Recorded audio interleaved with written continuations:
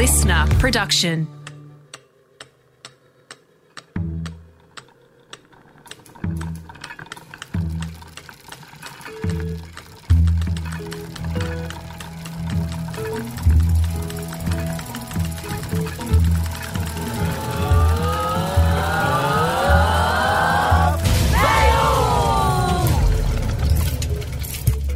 Welcome to Fail with Greta Lee Jackson, the podcast where I speak to people about times they messed up and what they learned on their journey to success.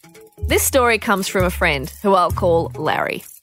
In my early 20s, I lived on the 4th floor of a share house and the bathroom was on the 1st floor. Drunk one night, I couldn't be bothered to go downstairs and I peed in an empty bottle and left it on the veranda. It was some hair mist spray bottle thing my girlfriend had left at the house. The next week, she was having a coffee out there and decided to spruce up her look. Went to university with old piss hair and did not realise for many hours later when she thought she smelled weird. Luckily, that girlfriend is now wife and loves to loudly tell this story in public over and over again. Speaking of girlfriends, in this episode I'll be talking to comedian and actor Michelle Brazier about her boyfriend Bort, burned butts and bitchy doctors. I was in like year 9 at school and he was Ethiopian and he and his friends, we met at Carol's by candlelight, but he had recently come to Australia. So his English was like not super strong and his accent was super strong. And it was around the Simpsons time of my life. You know, you're watching a lot of The Simpsons because you're a teenager. And I asked him his name and he said, Bort. And I said, pardon? And he said, Bort. And I said, what was your name? And he said, Bort. And I was like, all right, now I've asked 3 times and it seems to still be Bort. And I was like, I'm so sorry. I didn't hear. Can you say it again? And he's like, Bort. And I was like, okay, his name is Bort. That's right. That's what his name is and that's fine. And then I like checked with his friends and I was like, what's his name? And they're like, Bort. And I was like, what's his name? And they're like, Bort, but they all have the same accent. So I'm like, okay, this is Bort. It's Bort. This is Bort. And anyway, Bort and I start dating. And Bort and I dated for like 3 or 4 weeks, which was quite a long time in high school. And then he called me and he was like, I want to sing to you. And I was like, oh, okay. And he sang the entire My Heart Will Go On. The whole song, no instrument, over the phone, just singing. And, I mean, he had a nice voice, but that's not an appropriate thing to do. And I was like, okay, this is not we got to stop this. And so I broke up with Bort on the phone. And then 2 weeks. Wait, after he was singing, the same phone call? After I tried to stop him singing. I was like, stop, I got to talk to you. And he was like, every night in. I was like, stop. And then, so we broke up. Very nice. By the way, you're dumped. You're dumped, yuck. And then 2 weeks later, I saw his friend Joseph, and Joseph came up and was like, why did you break up with Paul? And I was like, oh, fuck. And I thought his name, Paul and Bort don't sound the same. But the whole time I'd be like, this is my boyfriend Bort. And he'd been like, yeah, I am. I guess that's who I am. Just insane. I'd been to his family home, like... It's insane. Yeah, I thought his name was Bort. It was really funny. For how long? For 3 weeks. That's good. 3 weeks. I thought his name was Bort. God. All right, that's so good. Fail! How would you describe what you do? I'm a storyteller. Isn't that? It's masturbatory, isn't it? But I think that's true. I am a storyteller. I'm a singer of songs. I like to enter a room or enter your room through a screen privately and change how you're feeling. I got cast in Mad as Hell this year, and that is insane. To just like, when I first met Sean McAuliffe and he was like, do you want to come and do this? It was like time stopped and I could just see myself sitting in Wagga watching Full Frontal, like taping Full Frontal and re-watching it. Like just, I think that was a real like, oh my God, this is crazy. This is insane. Like your work's paid off. Yeah, it was just like, oh, this is going to be fine. Like this is going to work out. Like, you know those times when you just go, oh no, this has all been worthwhile. All the years of like debt and all the Edinburgh fringes and just like killing yourself running from gig to gig to gig. that's paid off because somebody that you admire has given you this opportunity to play and trusted you. Like somebody trusts you now. And to have Sean McAuliffe look at me and be like, yes, I trust you, go, just do whatever. Like, here are the words, you create a character from these words is insane. That's so crazy to me that I get to do that. I hope he doesn't change his mind ever. But it's a treat. Was there any self-doubt before that? I think not so much maybe self-doubt. I think there's a place that all performers get to where you just go, is this going to work out? Is this going to be okay for the rest of my life? Because even now when I'm working on Mad as Hell, that's like when it stops shooting and in between the next season, then I don't have a paycheck. So it's like, well, what if I want to buy a house? What if I want to? So usually things do come, and I've been consistently having enough stuff come in that it's been fine. But that sort of freelance style of work can be really scary. And I also think because I collaborate so much and people love me in Aunty Donna and people love me in Double Denim, to have that focus brought down to we love what you do, you, Michelle, and we want you and your work. We don't want Double Denim to come. We don't want, Aunty Donna, and we want you as well. Like, it's just like we literally just want you. And I think before that I'd been unsure. I'd done one solo show and I had a really great time, but there was part of me that was like, I don't know if this is a fluke. I sang a lot in it and I'm quite a strong singer, so I was like, I don't know if I'm leaning a lot on my voice. I think it was just a real affirmation that was like, no, you can do it on your own, and this hasn't just been a fluke of you being in the right room with the right people. Was it confronting to have it all on your shoulders and no more collabs? No, I loved it. It's interesting because I rely on collabs because I'm too scared to go out there on my own. Yeah, I know it is scary, but I'm very much I run at a challenge. Like, I just will. If my agent called me and said, "Can you skateboard for an ad next week?" I would be like, "Yep, absolutely." And I would just skateboard. I would figure out how to skateboard for a week. Like, I'm just like, let's fucking do it. It'll be scary and it'll be awful. Maybe I've gotten into trouble doing that before. Tell me. So I studied music theatre, as I said, and so I've had some tap dancing experience. But I wouldn't say that much. And they were doing auditions for Cats in South Korea. And I was at a stage in my career where I wanted to do South Korean Cats. I'm not there now, luckily. But at the time, I definitely wanted to do it. And I was like, I went in because there's one role that requires a cat to mostly sing and not dance that much.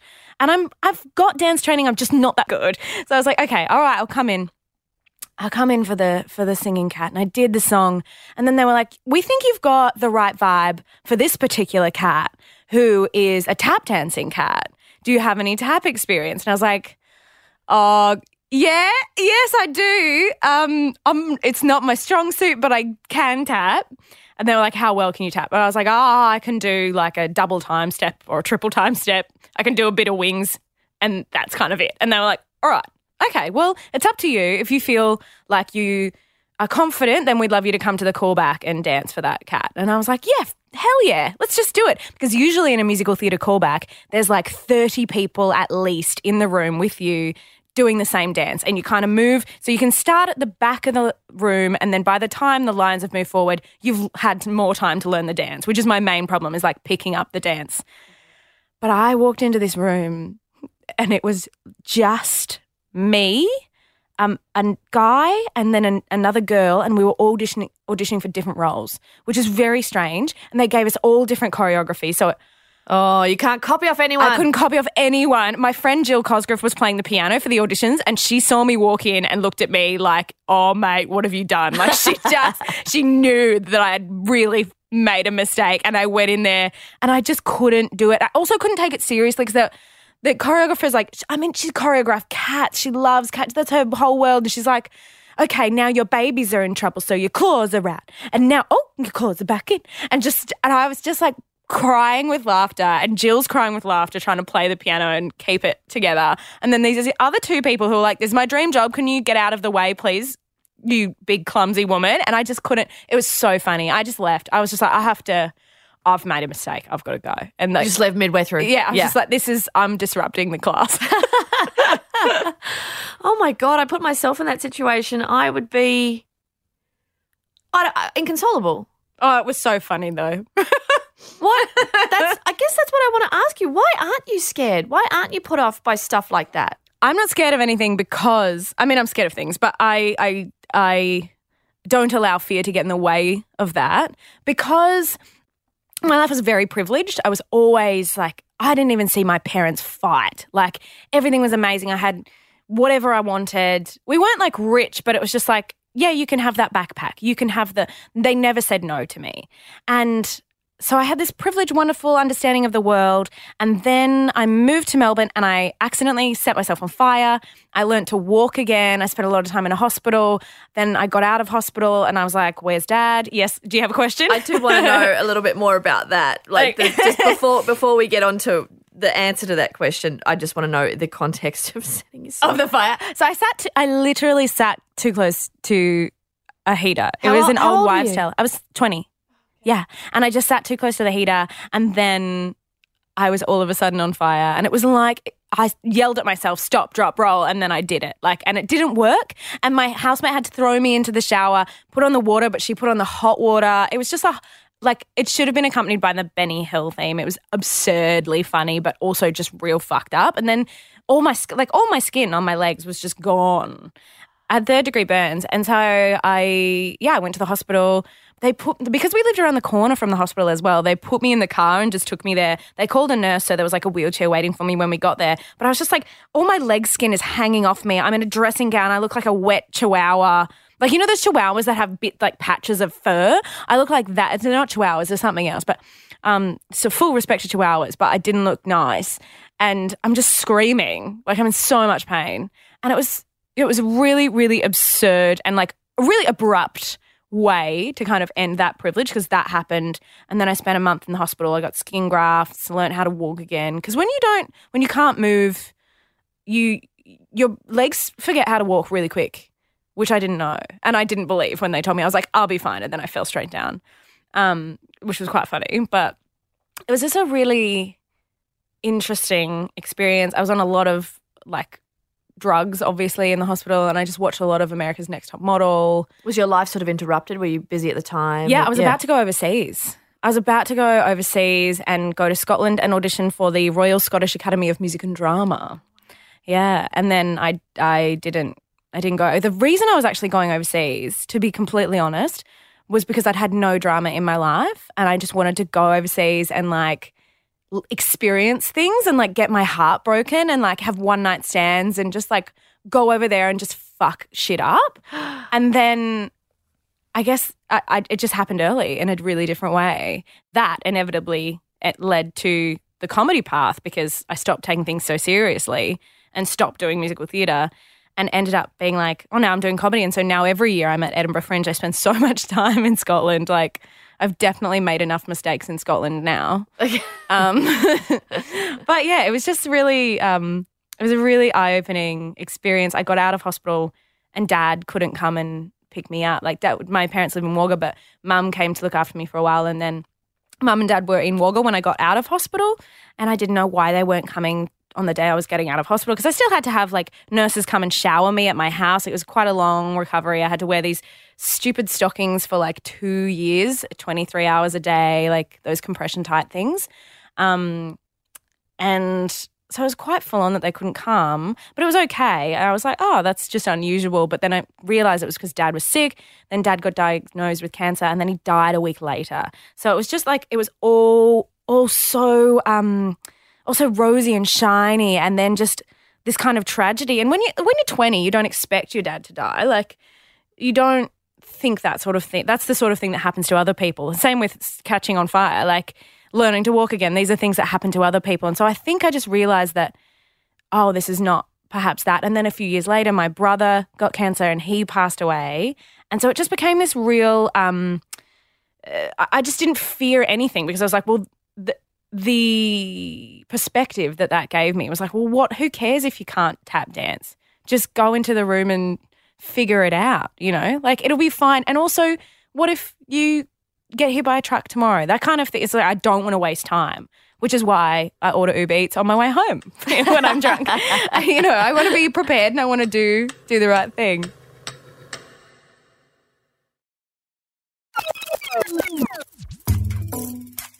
So that's informed your perspective. That means you're not scared anymore just from that experience, from that collection of experiences. Yeah, or I am scared, but I don't let it get in the way. Because I don't want people to think I'm not scared, because I am scared.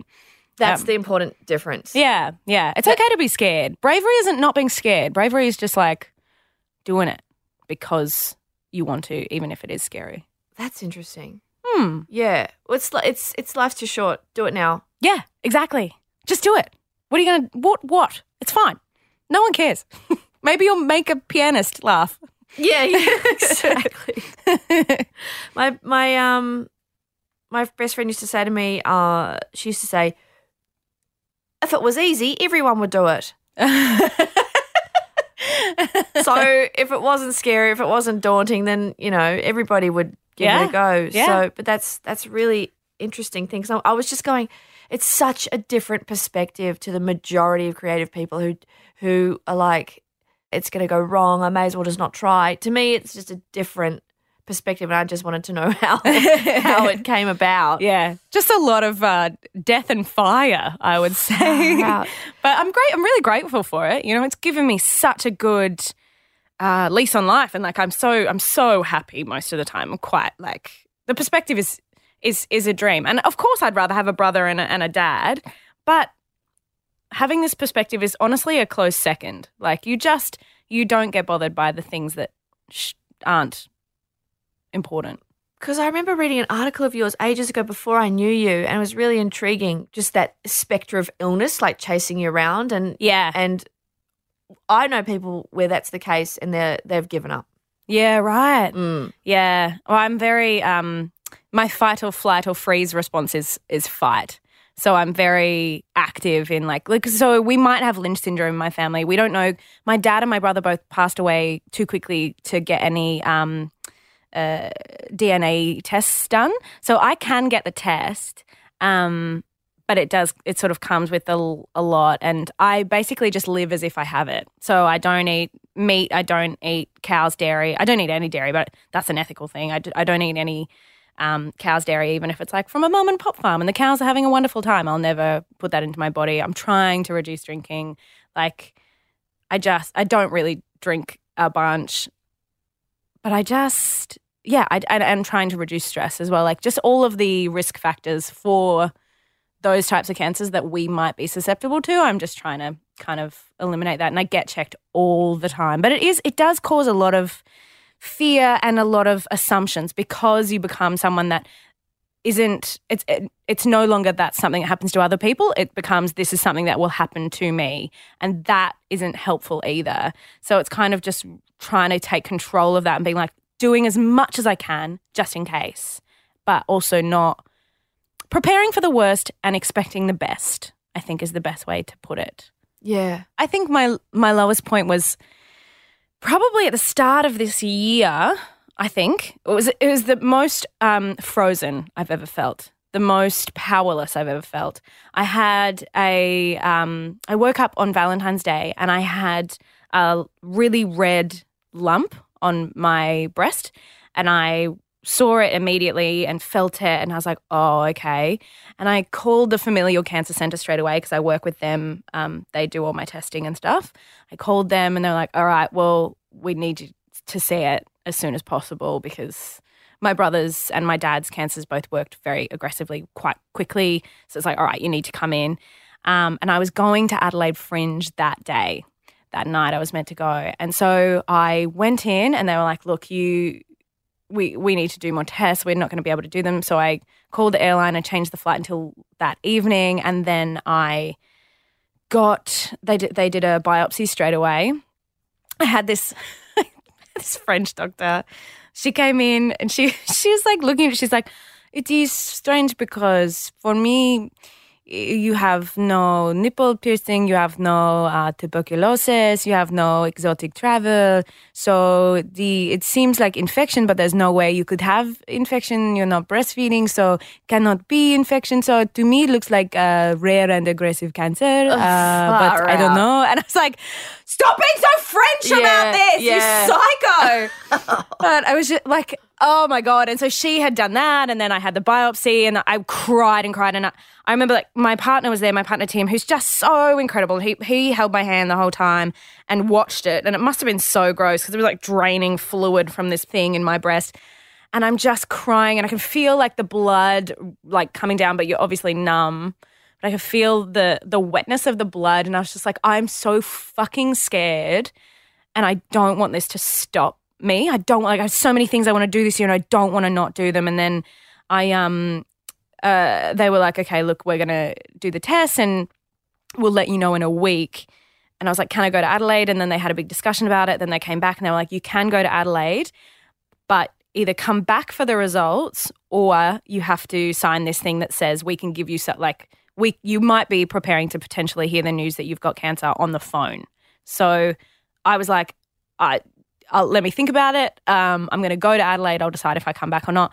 And just that week in Adelaide waiting was so awful. My partner was in Melbourne with our dog, and I was performing. Like, my job is like to make people fucking laugh and to go and like getting up and singing with bands and like entertaining crowds and just being on like at those festivals. Everyone knows you and people want photos with you, and you don't want to sit and cry in a cafe, and you don't.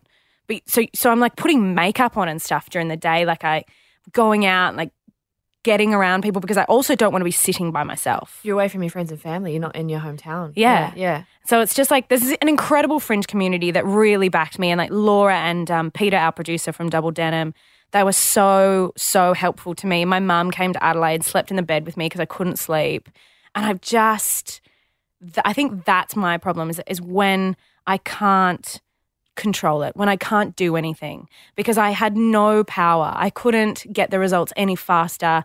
I couldn't. The only thing I could do was talk to all the drag queens that were at the fringe and be like, where do you get your wigs from in case I need wigs? Like, if I have to go on chemo and my hair is so good, I would be so sad if I lost my hair. So it is good. Here's one thing I can control. Maybe I'll know where to get a wig from.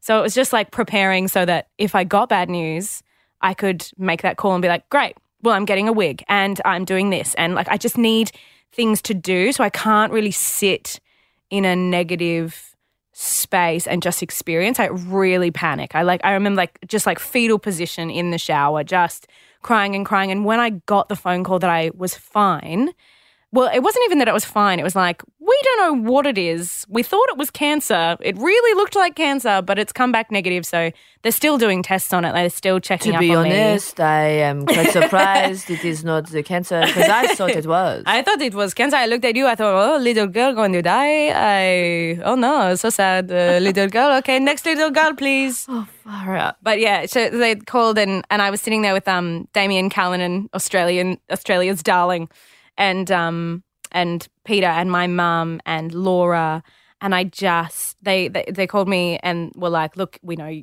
you want to get to the bottom of it, so I'm just going to come out with it. It's negative for cancer.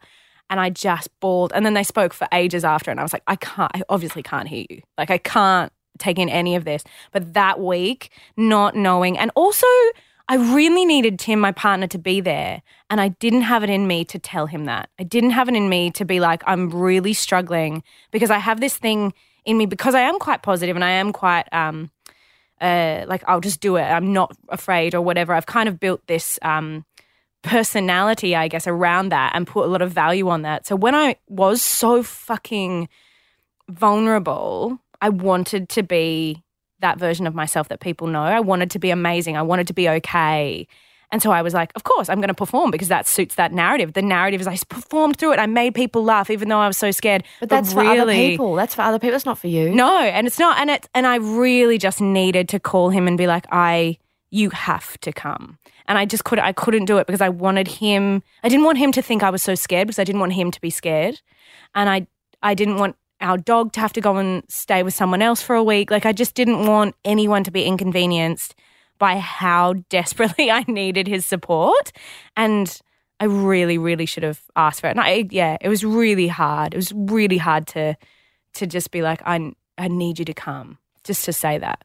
Do you reckon you can say that now? Do you reckon if you ever faced with that situation again, you can sort of say, all right, showtime's over? Yeah. And he's really encouraging of that as well. I've got a good group of close friends in Melbourne that are also very just like, you need to stop. Like when big things happen, they don't let me do that. Like that was like an experiment. Now they're like, okay, you stop, cancel the show, just stay here and just cry and we'll sort it out. Like it changed a lot for me, I think, that week of just a devastation and fear, just being frozen by fear. I feel now that I can ask for help and I feel like, I don't have to be this idea of me and this kind of thing that I've built that I want to be. I can be those things and also sometimes just need to have some toast and a cup of tea, Yeah, and a cry, 100%. Yeah. From all the low points and the, mistakes that aren't really mistakes, you talked about learning from them before.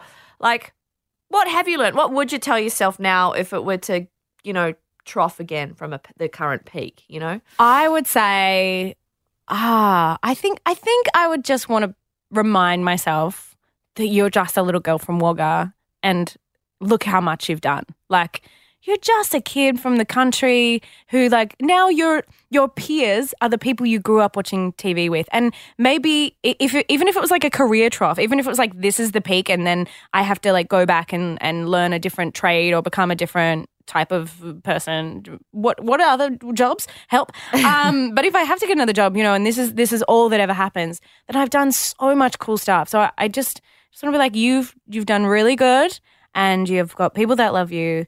And that's all that matters. The sun's always going to shine. The sun's always going to make you smile, and that's a treat. So just like take the treats and also stop running from any sadness. Like you have to learn to sit in sadness. And that's something I struggle with. Even when my dad died, like I was there when he died, I was holding his hand and he passed away and I smiled because I was like, oh, you're not in pain anymore. And I sang at the funeral and my brother and sister couldn't do the eulogy. So I got up and I held their hands and I made them strong. Like it's just this like narrative that I've built for myself that I'm helpful, I'm a helper. And sometimes I need help. And so it's like, just find those times. And ask for it. Yeah. Just say, no, please, I need help. And everyone will say, yes, of course. Thanks for listening. To share your fails with me, you can contact me on my Facebook or Twitter at Greta Lee Jackson. Fail with Greta Lee Jackson is presented by me. Audio production by Darcy Thompson.